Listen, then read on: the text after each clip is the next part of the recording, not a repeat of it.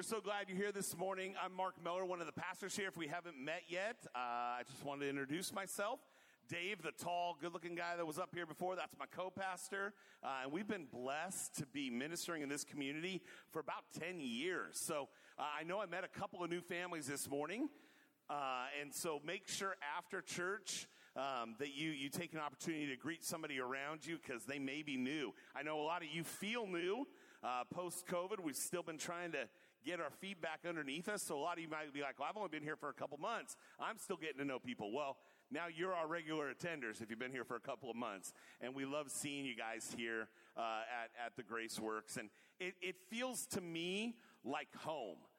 And that's been one of the things ever since we planted the Graceworks Church here in DuPont 10 years ago that I felt is like church always feels like home. And as people come and go, it's like your family members, sometimes leaving and then coming back.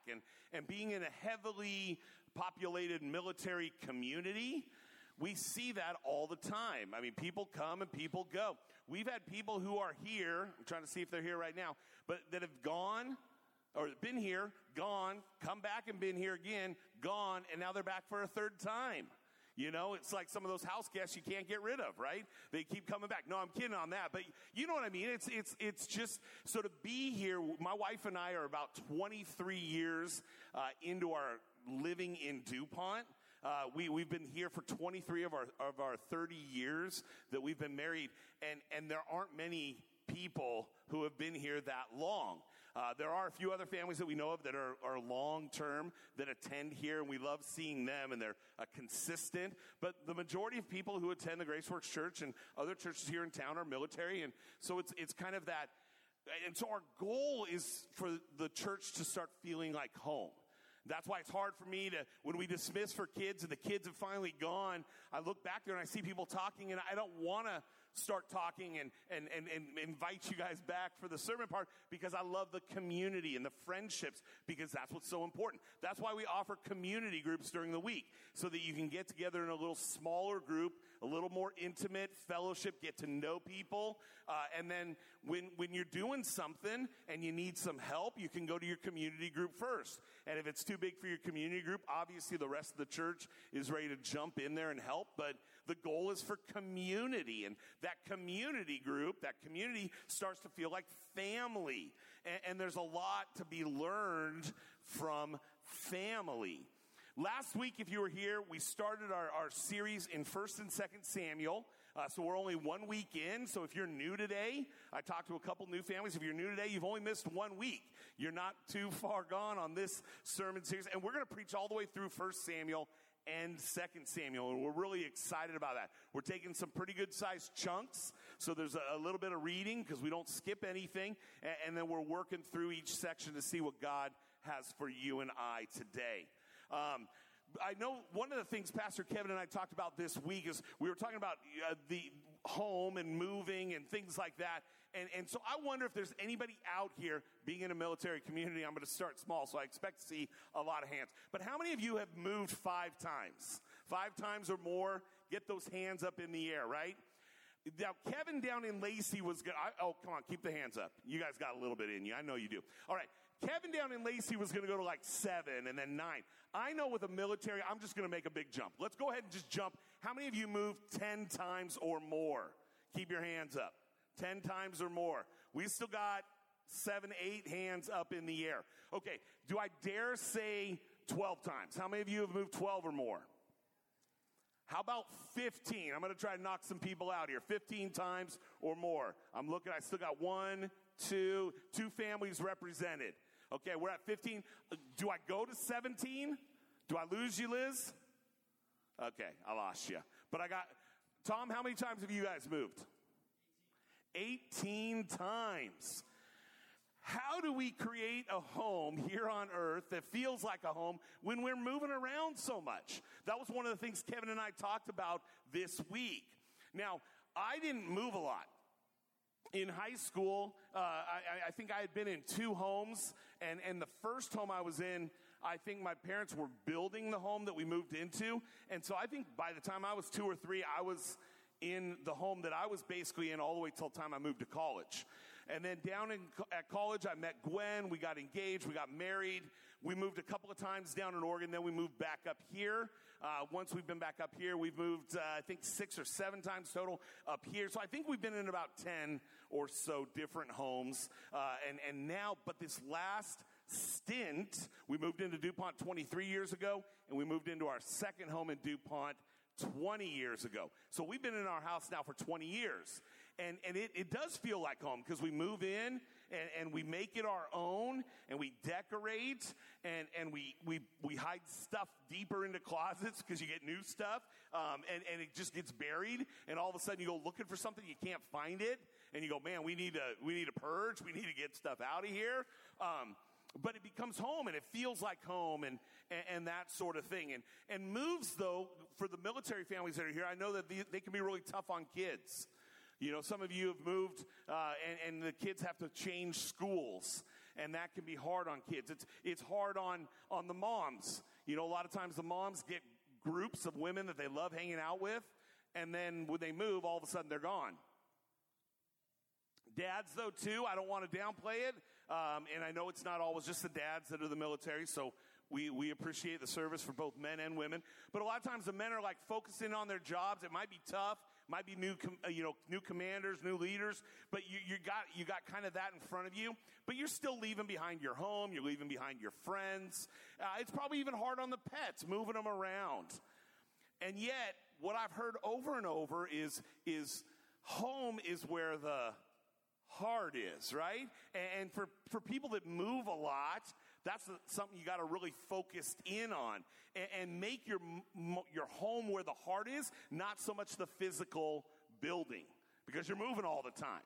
And so you can get to the next place and set up relatively quickly because home is where the heart is. And today I want to challenge you on that. I believe that.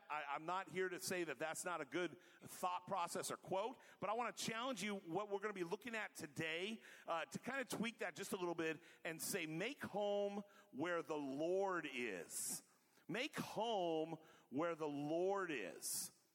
We're looking at 1 and 2 Samuel, and we're going to see lessons from leaders. We're going to see both where the leadership has failed and where you can do better, and also in their successes, we're going to see how we need to lead or live our lives and lead, right? In our own homes and in our work and all those things like that. So we're going to learn these lessons from leaders throughout 1 and 2 Samuel. And when we go home from here on a Sunday morning, my challenge is going to be that we want to be people who lead throughout the week, our home, our spouses, and in our workplaces with the Lord still in the front and center of our mind. We come to church, it's easy to worship, it's easy to enjoy the people who are around you, and then a lot of us go home and we just kind of put that in the back seat. We make it through the week however we can, and then we come back to church the next Sunday. And my challenge this morning is to keep the Lord at the forefront of your mind and make your home where the Lord is. The writer here uses some chiastic structure, and we're going to highlight that just briefly, really quickly as we go into this section. And he's going to do that to contrast the two families. Last week we learned a lot about Samuel, his family, how they had prayed for him, and then, of course, once he was born and weaned, he was brought to the temple. So we see Samuel and that family. That's who we looked at last week. But we kind of got a little bit of a glimpse of Eli and his sons, the priest that was there and his sons. And so we're going to compare two different families. So up here on the screen, we see a comparison. Whoa, Vanessa, I almost knocked over your lyrics there. Sorry about that. We see a comparison of the two families in this ABAB structure. We see first Samuel ministers, and then we see that Eli and his sons, who should have been ministering, they don't minister. Then we're going to pop over and we're going to see Samuel finds favor with the people, right? And yet you see right there in the same story that Eli's house is criticized by the people. Then we're going to see this concept, this idea of a new priest that will serve forever. And then at the end of the story here, we're going to see Eli's house will end. And that's not the way it should have been. Eli's family and the continuation of that should have continued to serve the Lord for the Israelites. And then at the end, we'll see it end where it began, which was Samuel ministering. And so my challenge today for you guys is to make our home where the Lord is. So let's look back to the last verse we covered last week. That's where we're gonna start here, and then we'll make our way through the rest of this chapter. Starting in verse 11, then Elkanah went home to Ramah, and the boy was ministering to the Lord in the presence of Eli the priest. As I talked about a little bit earlier, we met this family, Elkanah. He had 2 wives, which was a no-no. He loved his first wife a ton, Hannah. It was his favorite wife. He loved her, but she was barren. And so instead of trusting in God, he got to the place where a lot of people did back in this time, where he took it into his own hands and he married somebody else so that he would have a legacy, that he would have a heritage, that he would be able to pass on his name and his possessions to his own family. And so Peninnah had children.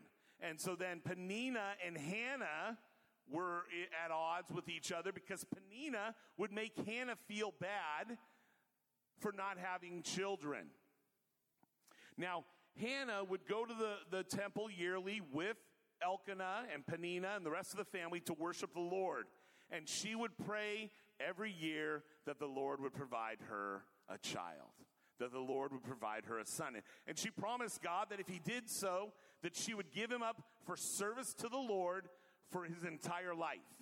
If you allow me to have a son, I will give him up to service to you in the temple. And she had just delivered a very young boy to Eli the priest to minister in God's service. That's where we find ourselves here in verse 11.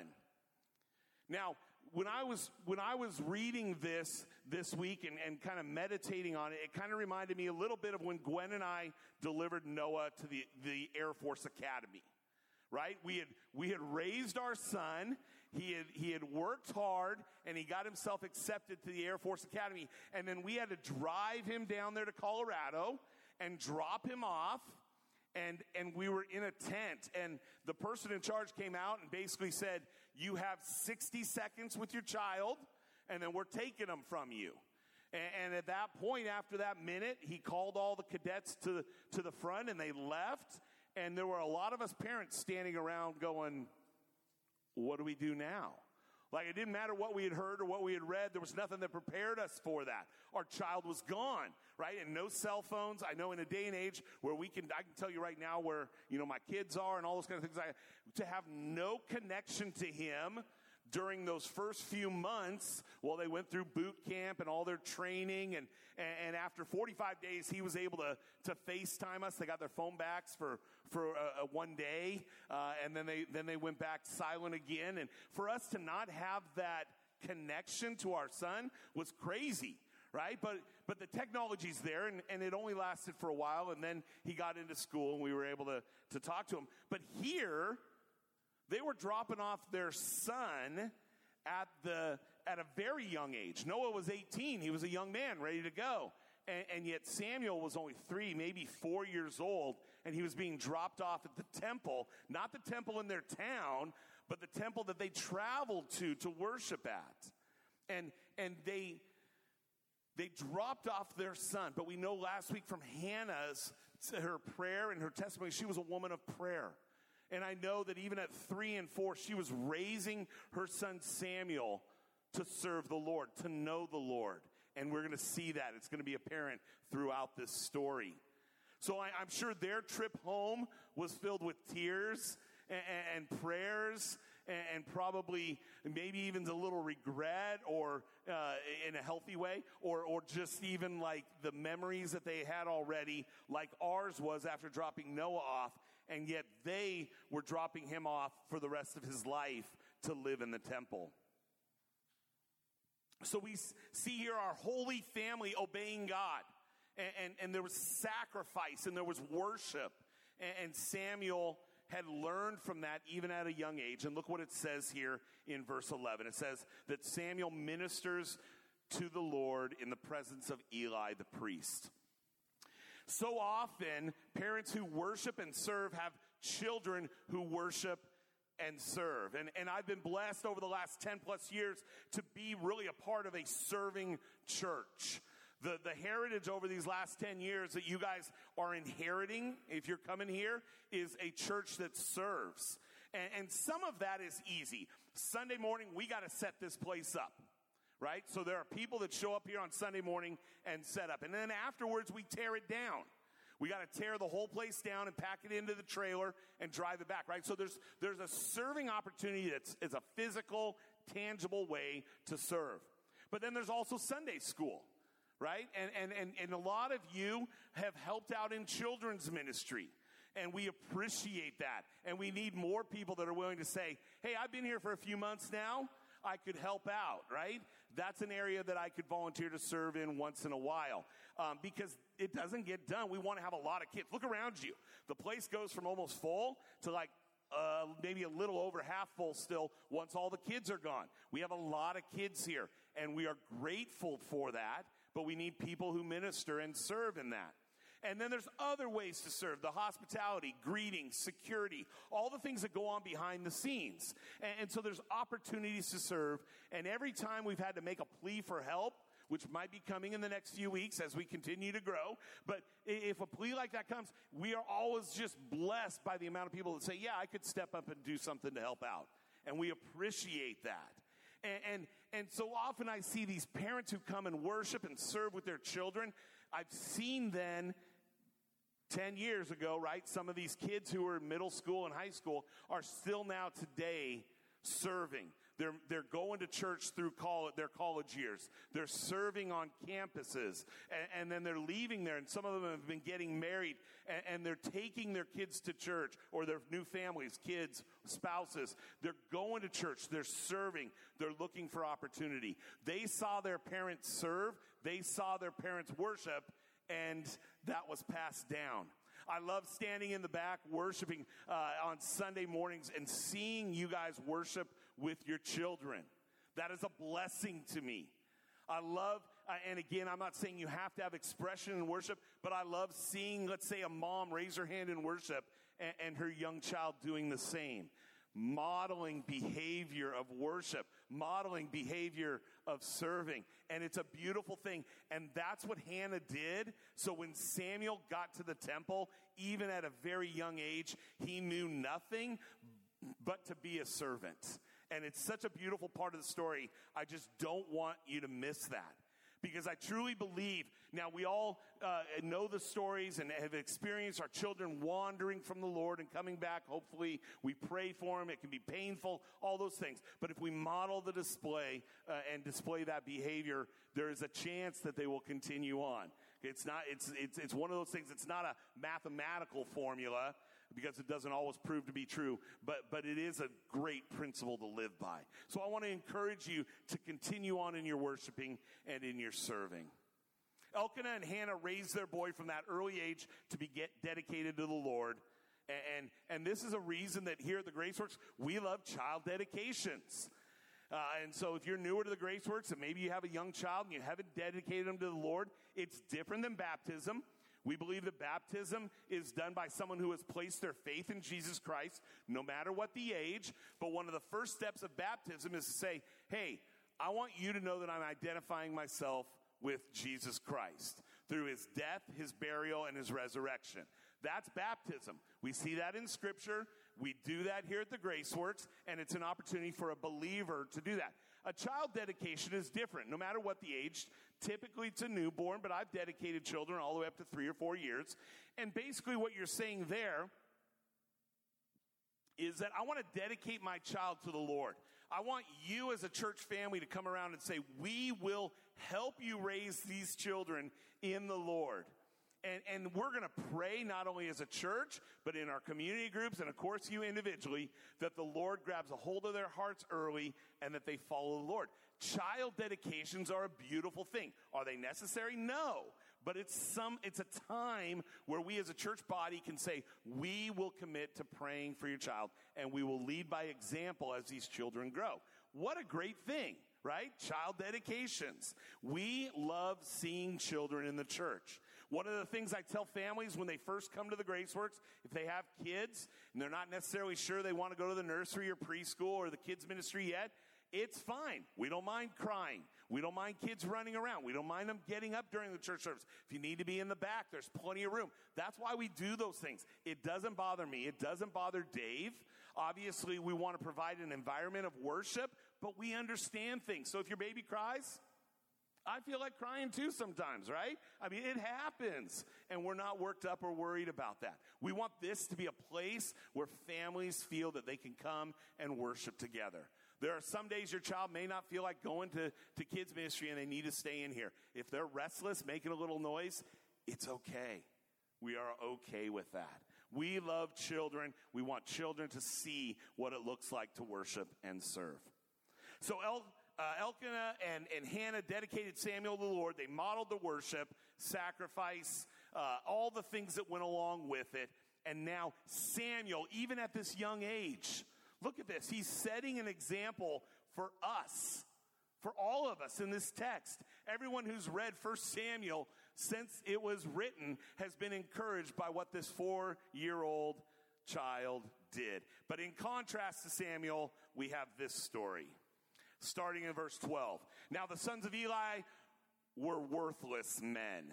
They did not know the Lord. The custom of the priests with the people was that when a man offered sacrifice, the priest's servant would come while the meat was boiling with a 3-pronged fork in his hand. And he would thrust it into the pan or the kettle or the cauldron or the pot.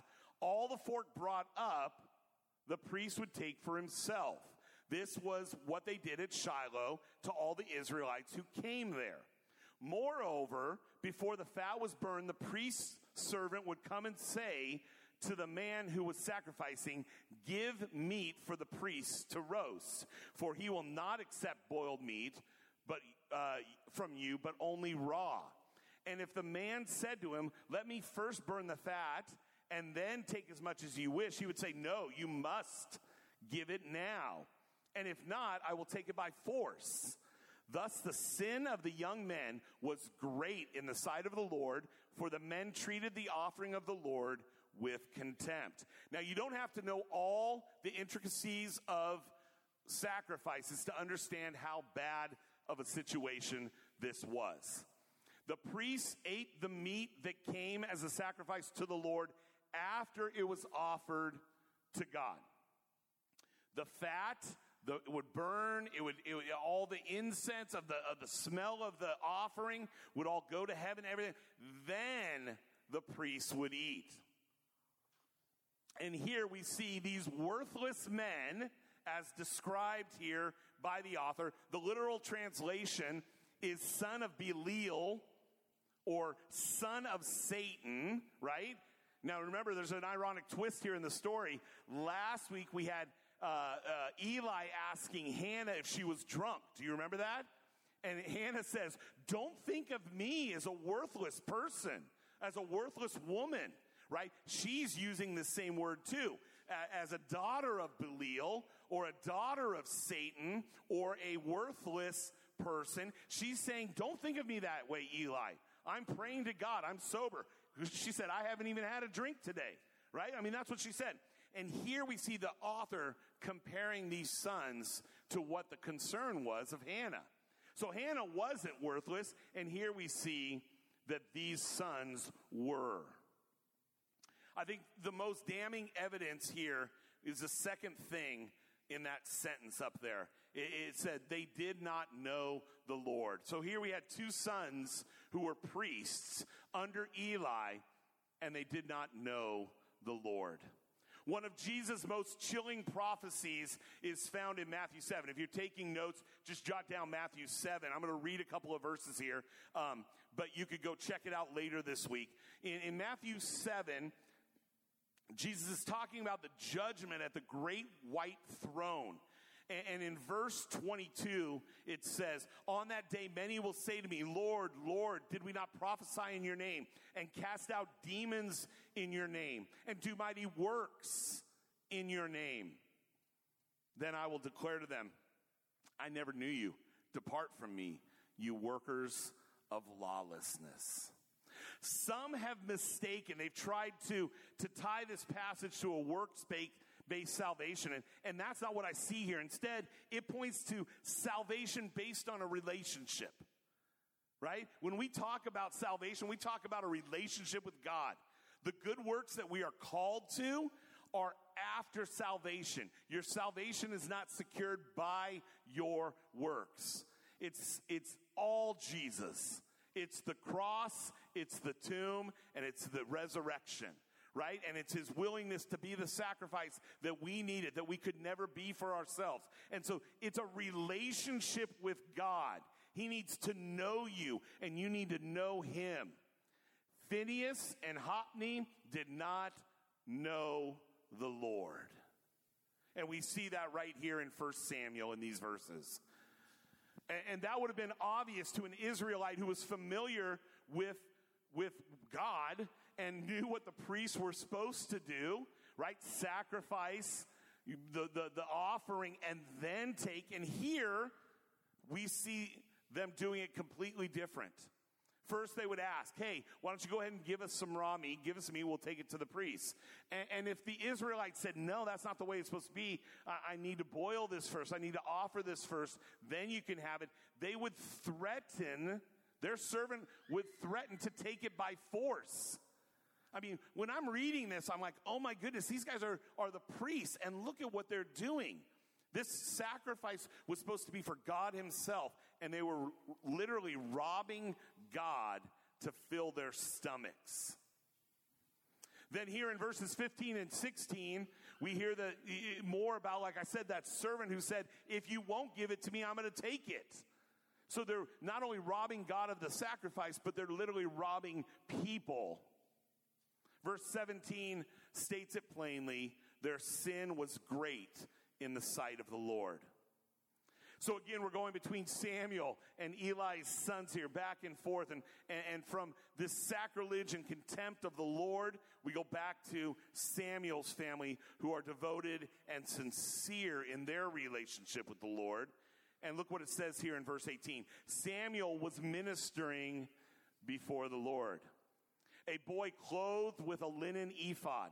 And his mother used to make for him a little robe and take it to him each year when she went up with her husband to offer the yearly sacrifice. Then Eli would bless Elkanah and his wife and say, may the Lord give you children by this woman for the petition she has asked of the Lord. So then they would return to their home. One commentator said, if there's a key phrase in Samuel's life, a key phrase in Samuel's life, it seems to be that he was before the Lord. So I locked that in when I read that this week, and I'm like, I got to share that with my people, but I got to encourage them to lock that in their brain, because if we're continually before the Lord, our life is going to reflect beautiful things, right? And that's what we see here with Samuel. What a statement, what a goal, right? If there's something that's going to be said about me when I'm dead and gone, man, I hope my testimony would be that.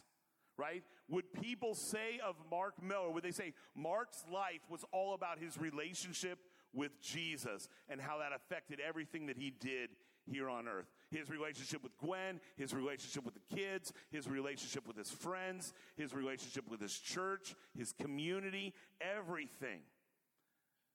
Is my life mirroring a relationship that just desires to be in the presence of God? That's my prayer. Do I fail? Of course I do. But man alive, that's what I'm striving for. And I pray that that would be yours also. We should definitely take a minute here to picture this little priest, though. I don't know how many of you like the toddlers. If you have toddlers in the toddler stage, it may be frustrating to think about how adorable, right, a little 3 or 4 or 5-year-old is. But here, check this out.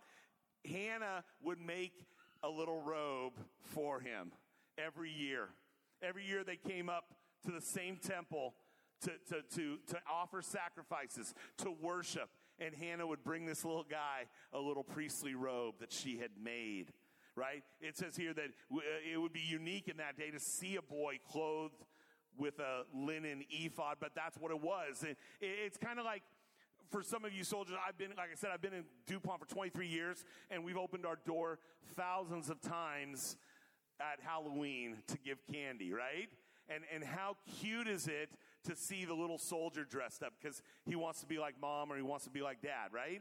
Those are so adorable. Or maybe it's a little police officer, right? Wants to be like the policemen that serve in our community, or firefighter, or whatever it might be. And I kind of was thinking about that, right? Like, here's this little guy who's serving the Lord. He's doing what he's supposed to do. And mom every year carefully makes this robe and brings it to him. What a special thing. This also, though, not only was cute on him probably, but it signified what he was, which was a servant of the Lord. There wasn't just a kid running around the temple. When he got there, he started serving. He was part of the ministry of the temple, even at that young age. He was serving. He was working for his God, or for God. And his family, who had mirrored service, who had mirrored worship, right, were part of that by bringing him this robe. They would make this little robe and take it to him each year. Our kids grow quick. You know that if you didn't have a new robe, it would be getting short real quick. So, I mean, it was a necessary thing. But what a special thing to be recorded in Scripture of what Hannah did. Not only dropped off her firstborn, but then watched after him too. This was a yearly thing every time that they would go and sacrifice and worship at the temple. God's blessing was upon that family for their faithfulness. Let's look at what it says here. In verse 23, indeed, the Lord visited Hannah, and she conceived and bore three sons and 2 daughters. And the boy Samuel grew in the presence of the Lord. God is faithful to this faithful couple. Eli prayed for this family that God would continue to bless them. And here we have these 5 additional children. God, again, blessing beyond what they could have ever asked for or imagined. And that's what we see. And then, of course, the end of this verse, the boy Samuel grew in the presence of the Lord. He grew in the presence of the Lord. He was growing physically. Mom was bringing robe, but he was also growing in the knowledge of his God. He was getting closer to God, his heavenly Father. And even though he was apart from his parents, what they had instilled in him at a young age continued to grow. And we see God's grace and his faithfulness to this family. We see that through what Samuel was able to accomplish, but also the rest of the growth in the family, the children that they gave them. Now, maybe you feel like you've messed up in many ways raising your kids, right? Again, we're not saying that Hannah and Elkanah were perfect, but they were striving. Maybe you feel like you've missed out on your opportunities to raise your kids in the presence of the Lord. Maybe they're already grown and gone, or they're at the age where it's harder to get them to come to church. Well, God isn't done with you yet. You can still have an impact on your growing and young adult kids. You can have a godly impact on your grandkids. You can mentor or teach or train up children here in the church to love Jesus. Maybe you're here today and you're like, I'm not married. You know, I don't have kids. You have an opportunity to invest in that next generation here at the church. Don't spend your time living in regret of wasted years. Ask God what he wants from you even today, starting now, for the years ahead of you, as long as you're here. And he'll let you know. Verse 23, now Eli was very old, and he kept hearing all that his sons were doing to all of Israel, and how they lay with the women who were serving at the entrance of the tent of meeting. And he said to them, why do you do such things? For I hear of your evil dealings from all these people. No, my sons, it's no good report that I hear the people of the Lord spreading abroad. If someone sins against a man, God will mediate for him. But if someone sins against the Lord, who can intercede for them? Now we see here that Eli is getting old, and that's just part of the story and the aging of him.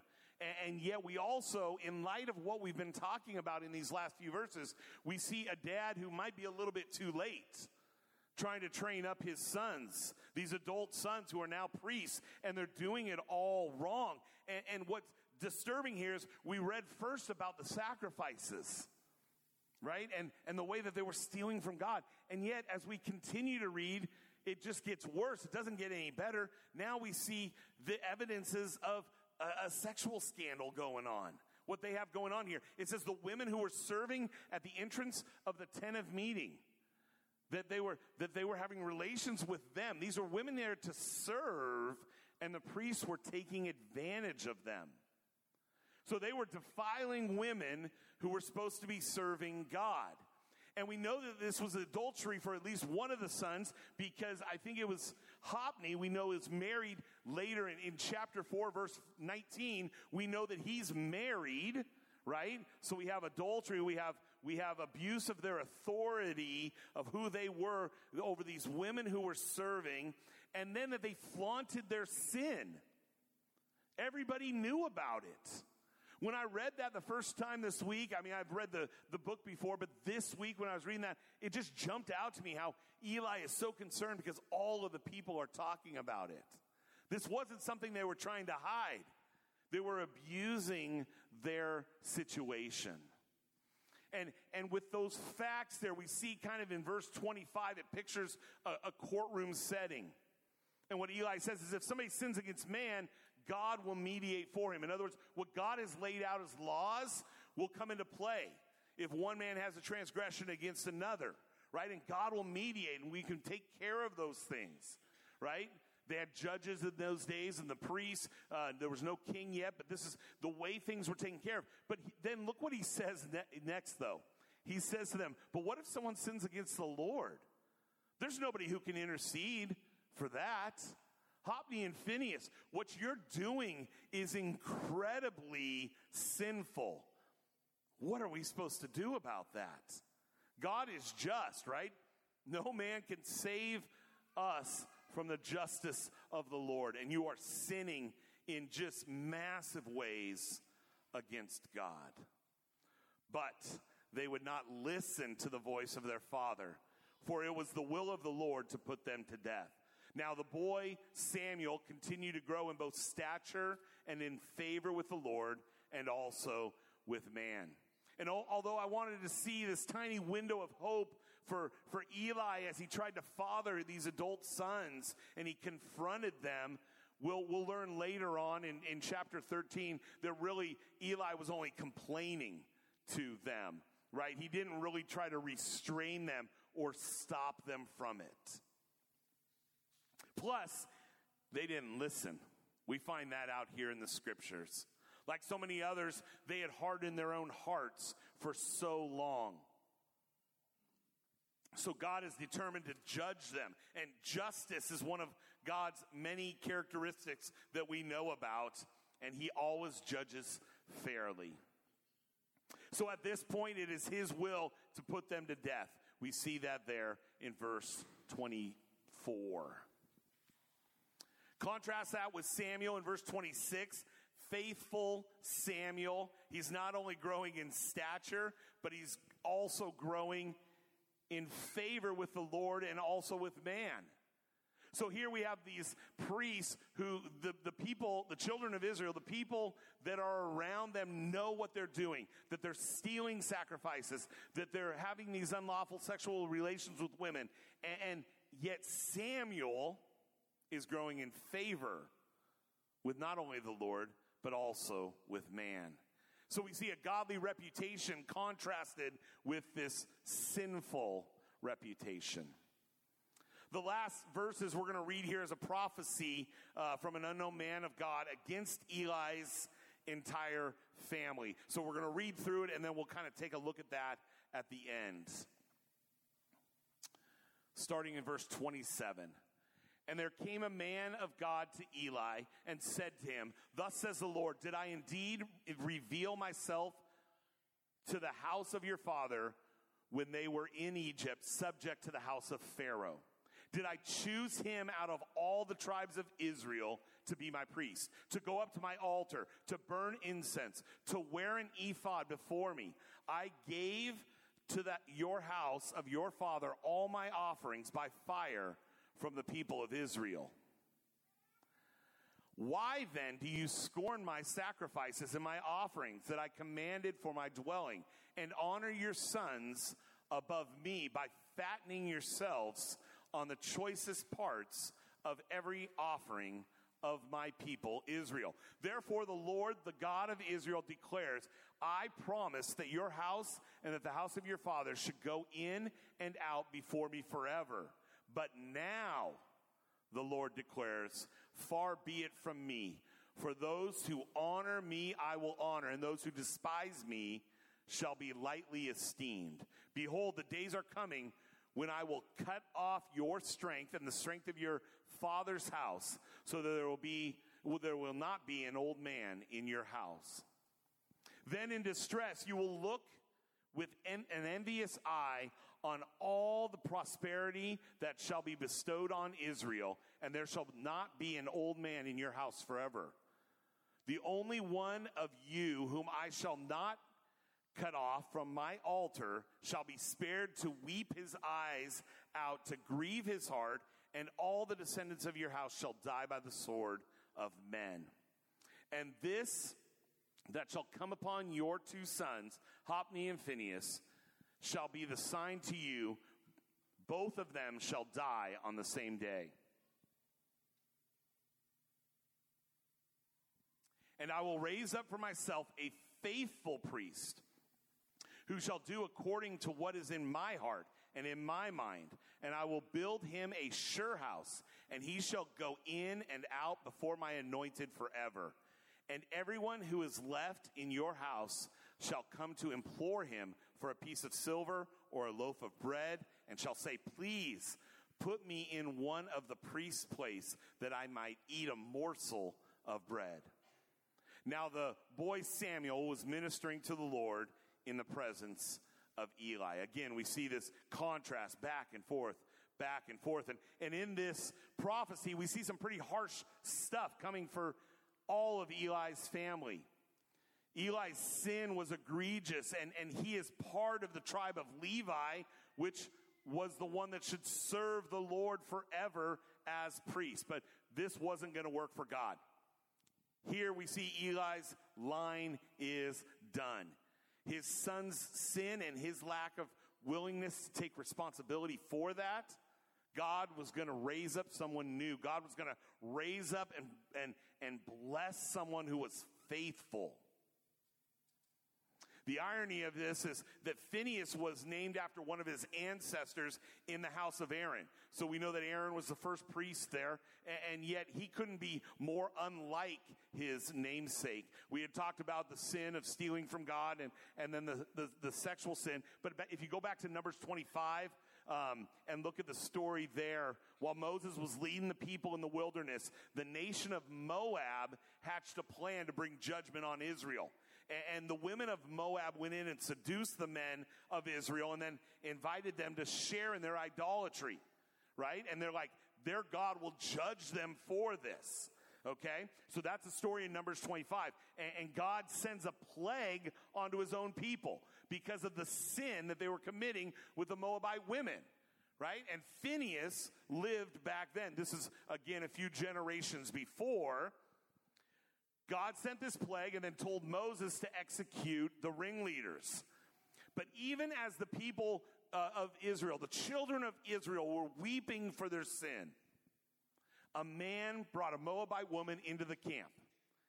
And the first Phinehas, not the Phinehas we've been talking about, but the first Phinehas, the grandson of Aaron, followed them into their tent and thrust a spear through them both because of the egregious sin before God. And at that moment, I know it's a violent story, but at that moment, in Numbers 25, it says, the plague stopped.